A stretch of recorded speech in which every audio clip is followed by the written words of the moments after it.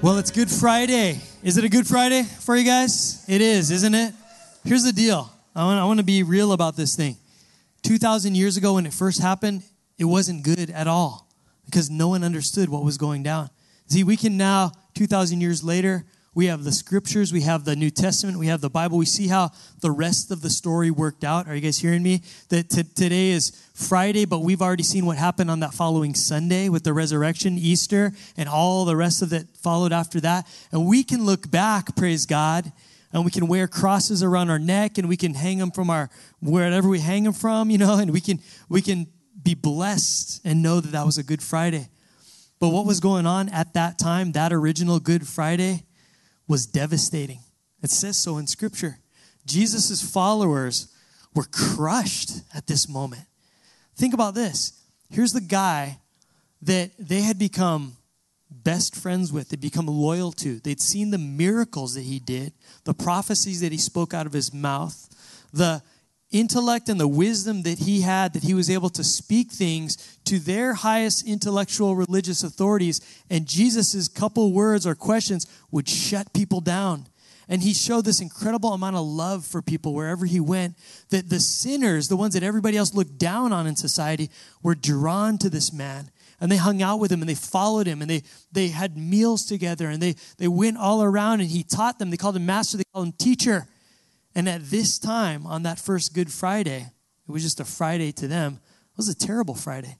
That guy, their friend, their teacher, the healer, the prophet, all of that, he was cold dead in a tomb. And they had watched him get murdered in front of their very eyes. And a lot of them freaked out, and they left, and they took off, and they were disillusioned, they were confused, they were afraid, they were crushed, they were discouraged, and they were defeated. And in the midst of the Good Friday story, which is so much power and redemption at the cross, I don't want us to ever overlook the fact that there was another little bit of a sub-story that was going on in there that God was trying to teach us, and I want to talk about tonight, is that in the midst of those hard times, if we focus on Jesus, then the dark times don't have to be so dark. Are you guys hearing me? Because here's what was going on.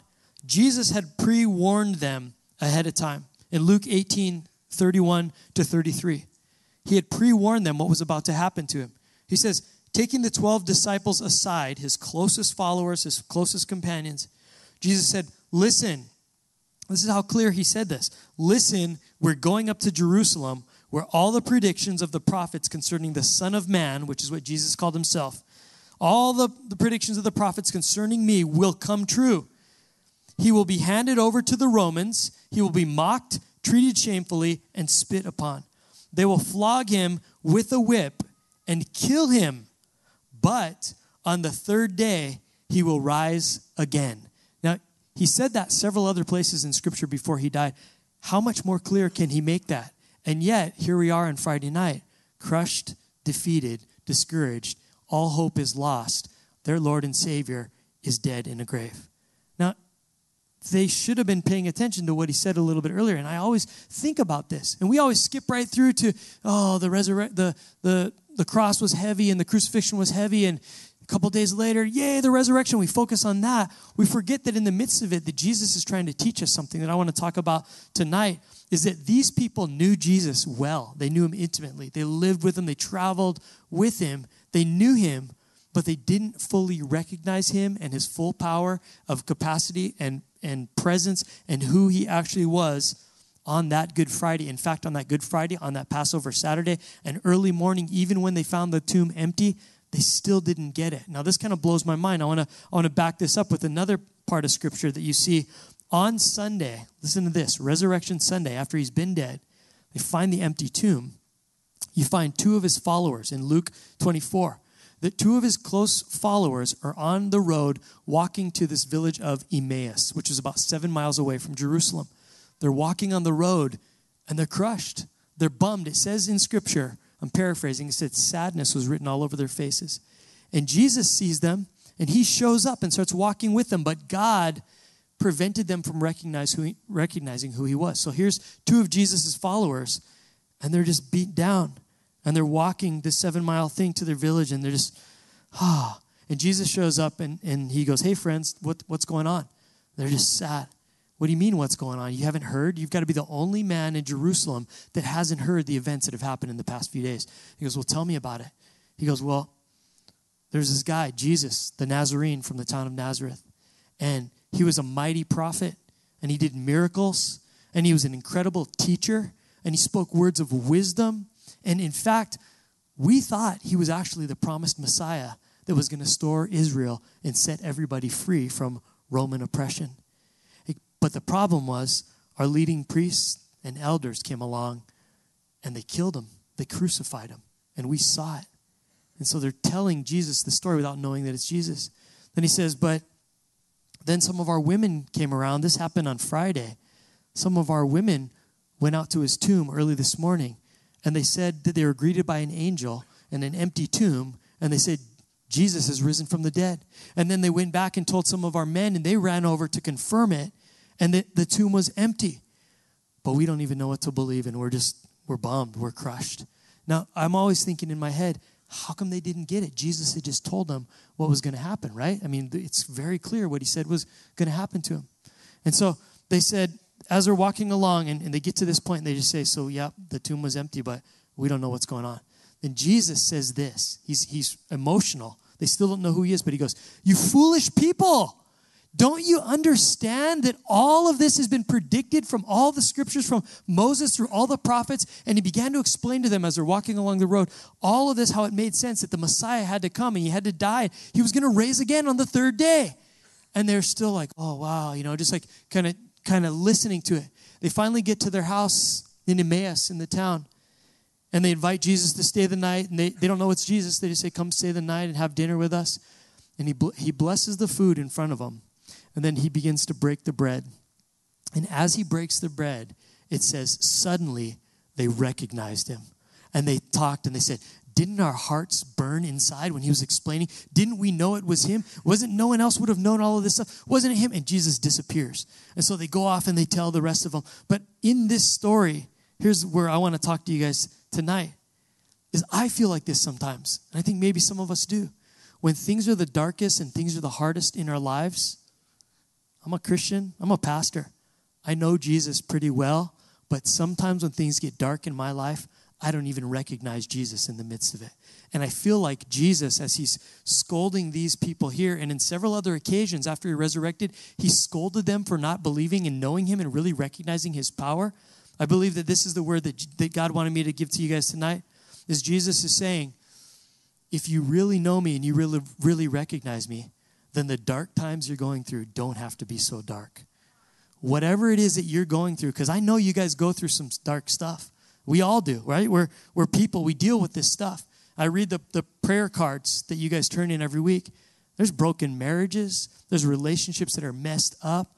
There's people that don't have a relationship with their kids. There's people whose finances are on the line. There's literally people, pray for me. I may not have a place to live as of next week. There's people that are struggling with addiction. There's all kind of dark times that we go through. But here's our problem.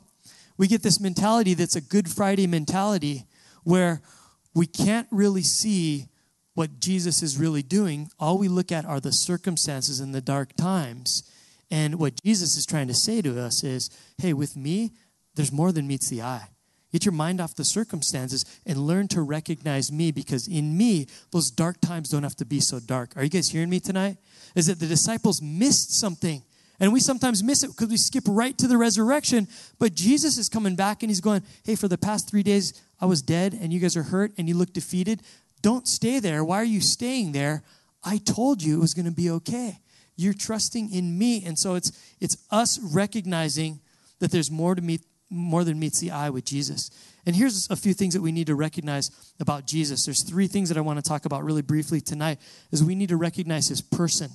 It means his character, his personality, what kind of a person he is, what kind of a God he is. Secondly, we need to recognize his plans, that his plans sometimes look different from our plans, that his power is the third thing, is that his power is big enough to overcome any obstacle, including death, as we see it here. So we have to learn to recognize him, to get close to him. And there's no better picture of it in Scripture to me, personally, than the picture of Jesus as our good shepherd, Psalm 23. Anybody ever read that one? That's a great passage describing Jesus and that we're the sheep And to be honest with you, sheep are not the most intelligent animal. So I always just tell myself, I'm just a dumb sheep with a good shepherd. And the more I begin to understand that relationship, I start to recognize who he is. And those dark times don't seem so dark. Amen? Here's what it says in John chapter 10, verse 2. It says, but the one who enters through the gate is the shepherd of the sheep. The gatekeeper opens the gate for him, and the sheep recognize his voice. This is what Jesus is talking about. Recognize me. They recognize his voice and they come to him. He calls his own sheep by name and he leads them out. After he's gathered his own flock, he walks ahead of them and they follow him because they know his voice. They recognize him. And I got this picture of a shepherd I want to show you. It's more of a modern day shepherd with his staff that he uses to control the sheep. And I was looking for, I actually Googled like sheep and shepherd, and I wanted to find a picture, Jesus as the good shepherd. But all the pictures I could find with the shepherd is like, literally like, they're all like extra holy looking Jesus. You know what I'm talking about?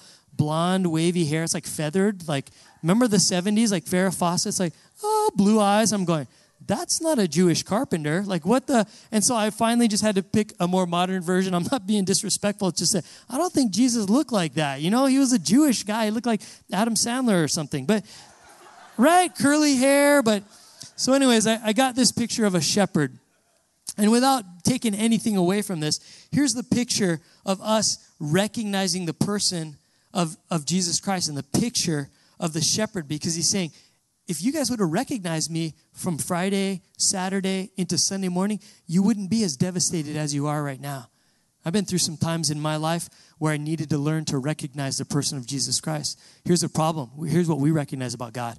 God is big. He's mad at me. He gives me what I deserve. Or he's just not interested because look at the mess that I'm in right now. He doesn't really care for me that much.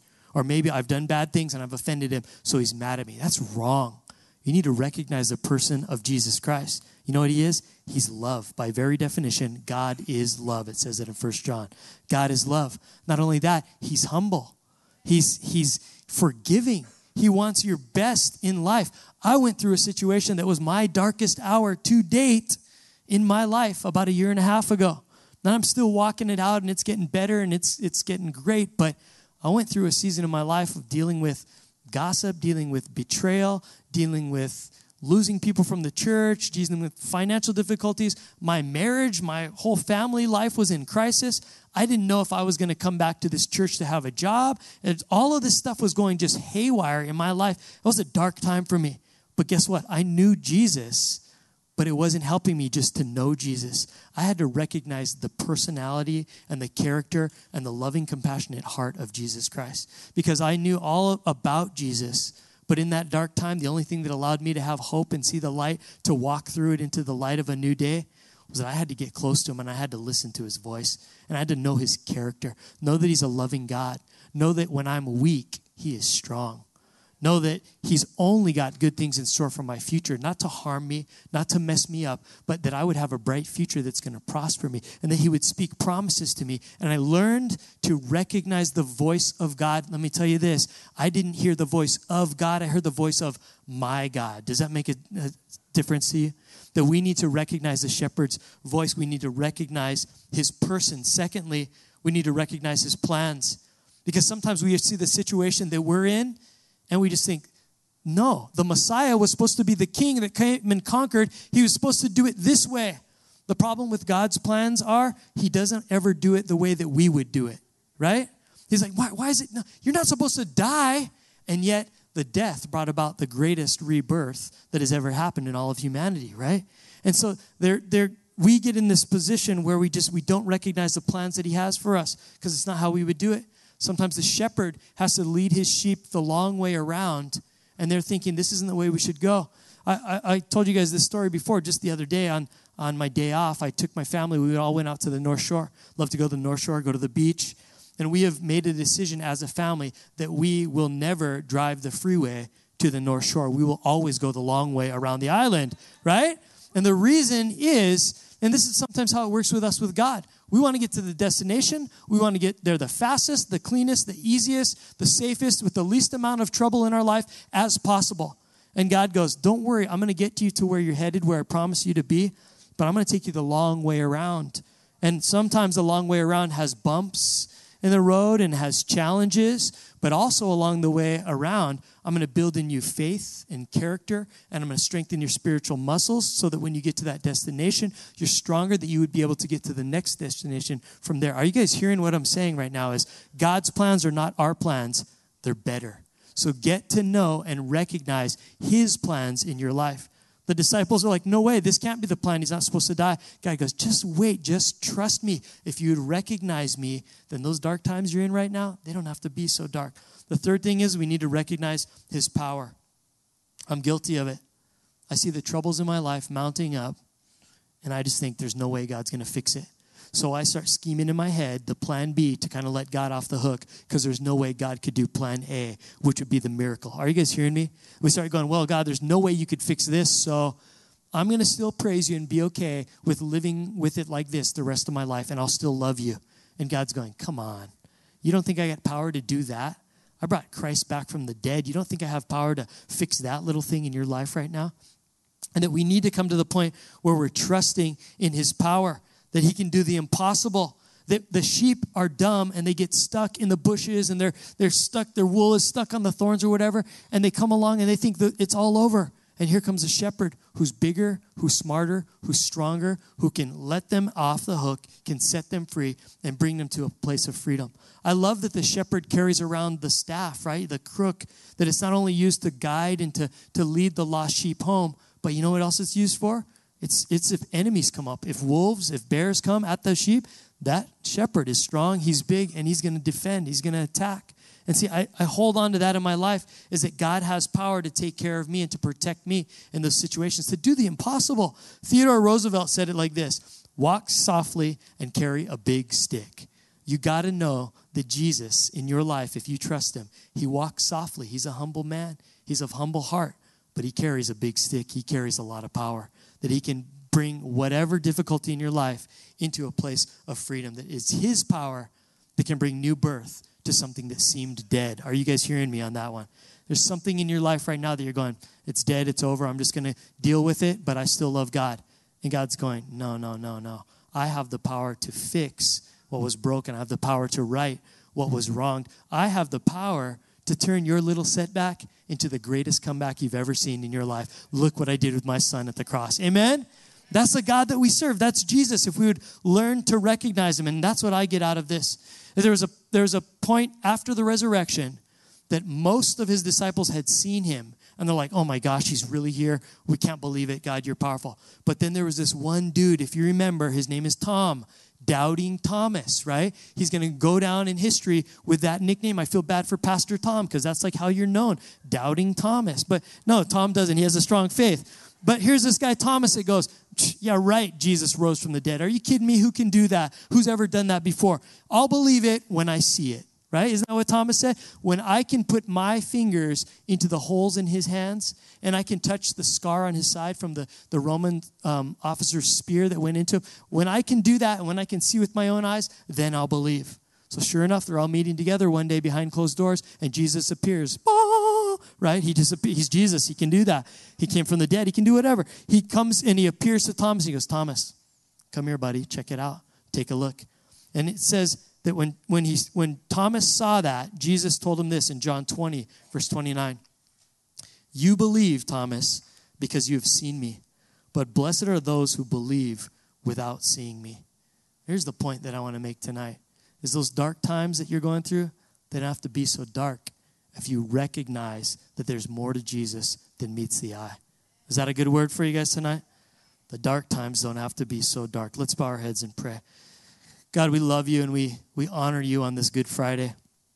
Lord, we're so thankful for the cross. We're so thankful for the love that would allow you to go there. That was the motive. You didn't have to do it. In fact, towards the end there, you knew it was going to hurt, and you even asked the Father if there's any way that you wouldn't have to go through the suffering. Maybe the plan could be a quick death, or there was another way. You even asked because you knew it was going to be hard. But then Jesus, you agreed with the Father and said, it's your will that needs to be done, that we have love for these people that don't even love us yet. It's a crazy, ridiculous love to love someone while they're still sinners, while they're still set apart and set against you. But that's the kind of love Jesus, that Father, you had in sending your only Son, Jesus Christ, to that cross. So we are so thankful, so grateful. Lord, and that's not the end of the story. What happened a couple days later on Sunday was the real miracle. So, Lord, we're just so thankful for the story of Easter and what you did for us. But, Lord, along the way, there's a lesson in this for us, is that we don't let those dark times that we can see with our eyes discourage us and defeat us. Lord, I know that there's people in this room right here going through hard times right now in their lives, with relationships, with family, with addictions, with temptation, with poor choices, with loneliness, with depression, with anxiety. But I know there's a lot of us facing dark times right now. I thank you, Jesus, that you remind us that if we recognize you and we get close to you through your word, through prayer, through just sticking around other people that know you, those dark times don't have to be so dark, because the breakthrough is right around the corner. And oftentimes the things that are against us get darkest and hardest right before the breakthrough comes. Lord, I pray that we keep our eyes on you, not on what we can see, because with you, Jesus, there is more than meets the eye. And Lord, we would hold on for that breakthrough because we love you, we trust you, because we know you have the power, the plans, and the personality that loves us and cares for us, and you can conquer anything we're going through. So right now, I just want to continue praying with our eyes closed and heads bowed. If there's anybody that you've never made that initial commitment to Jesus Christ, the initial one that actually gives you a relationship with him, that would allow him to move in your life and to save you from eternity in hell, and to save you from the heartaches and the headaches and the hurts that you deal with in your life, because he wants to be on your side. He wants to be moving in your life, and he wants to be helping you. That if you're at a point in life right now where you just know, I just need to pick God, I need to choose him, I need to change my life. And I'm hoping that what I've heard tonight is true, that he does love me and he wants my best.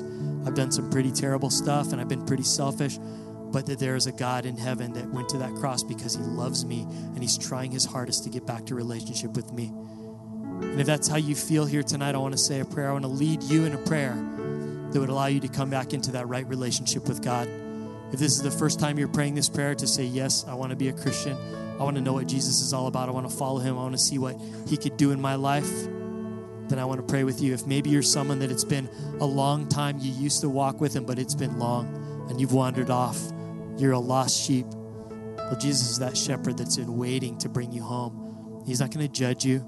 He's not going to hold all that you've done against you. He's just going to forgive you and love you and bless your life if you'll just say yes to him. So if that's you tonight and you're ready at a point to make a prayer to just make things right with God, I would love to lead you in a prayer right now. And it's a prayer that I'm going to pray out loud. I'm not going to make you pray it out loud, but I'm going to ask that you would agree with me in your heart of hearts as you make this commitment to God. It's a commitment to God that acknowledges that you're a sinner and sin separates mankind from God, that all of us are. We're born into sin. Sin just means that we're doing things our own way against God, and our way is our way. But when we admit that we're sinners, we're saying we need a better way. We need God. We need to be close to God. And what we're acknowledging is that Jesus Christ on that Good Friday paid the price for us so we wouldn't have to pay the penalty of eternity separated from God. That Jesus went to the cross to pay the price for our sins so that we could have relationship with God. He rose on the third day to prove he is the Son of God, that he had power over death, but also over all of our sins and our hurts and our guilt and our shame and our baggage. And that because of Jesus, and if we would follow him and believe in him, we now have access to God and to his unlimited power and his incredible plans and his loving person that he is, that he wants to just bless our lives and change them forever. And if you want to make the decision right now to say yes to all that he has for you and believe in him for all of your days and let him move into your life and begin to work, I want to lead you in that prayer right now. So before we pray, I'm going to ask one thing. I'm going to count to 3. And when I count to 3, I'm just going to ask you one thing, is that if you want to make this decision in the prayer of your heart right now to connect with God, that you would just raise your hand on the count of 3 so that I would know who I get the privilege and opportunity to pray with right now. Everybody's got their eyes closed and heads bowed. I'm the only one looking, and I'm just asking this on the count of 3. If you want to say this prayer, that you'd lift your hand and we'd pray it here together. and God's going to do stuff in your life. Ready? 1, 2, 3. Would you just lift your hands? Hold them up until I see them. I want to count these people here. I see 1, 2, 3, 4, 5, 6, 7, 8, 9, 10, 11, 12, 13, 14, 15, 16, 17, 18, 19, 20, 21, 22, 23, 24. 24 people. Go ahead and put your hands down right now. Just to let you guys know, the reason those people are clapping is they already have the relationship that you're about to start right now. They know how good it is, and they are so stoked that you're choosing to make God the Lord of your life and Jesus Christ, his Son, and the Holy Spirit at work in you. So put your hands down. I want you to pray this in your heart of hearts as I pray it out loud. God, I'm here tonight, and I heard something that stirred in my heart. I believe that you want me, you love me, and that you've got hope for my life. No matter what I've done, whatever I've been through, and who I am, that you still love me and you offer forgiveness and you offer healing for my life. So God, my answer right now is yes to all that you have. I believe in your Son Jesus and what he did at the cross to pay the price for me. From here on out, God, I promise you from my heart, I live for you. Lord, teach me as I read your word to know your plans. Lord, as I go to church and get involved with the body of Christ, that they would be there for me and support me and help me.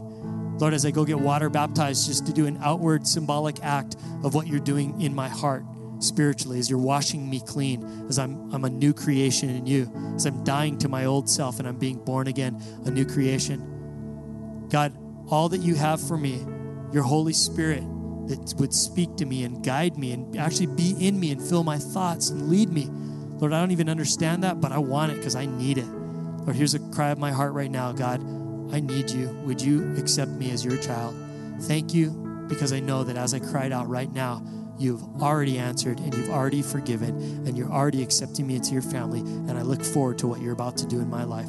Thank you for allowing me to be your child from here on out into eternity, that you are now my God, my Lord, my Savior, and my best friend. In Jesus' name, the church said, amen. Amen, amen. Can we praise God for those people? Pray that prayer? Amen. Thank you, Lord.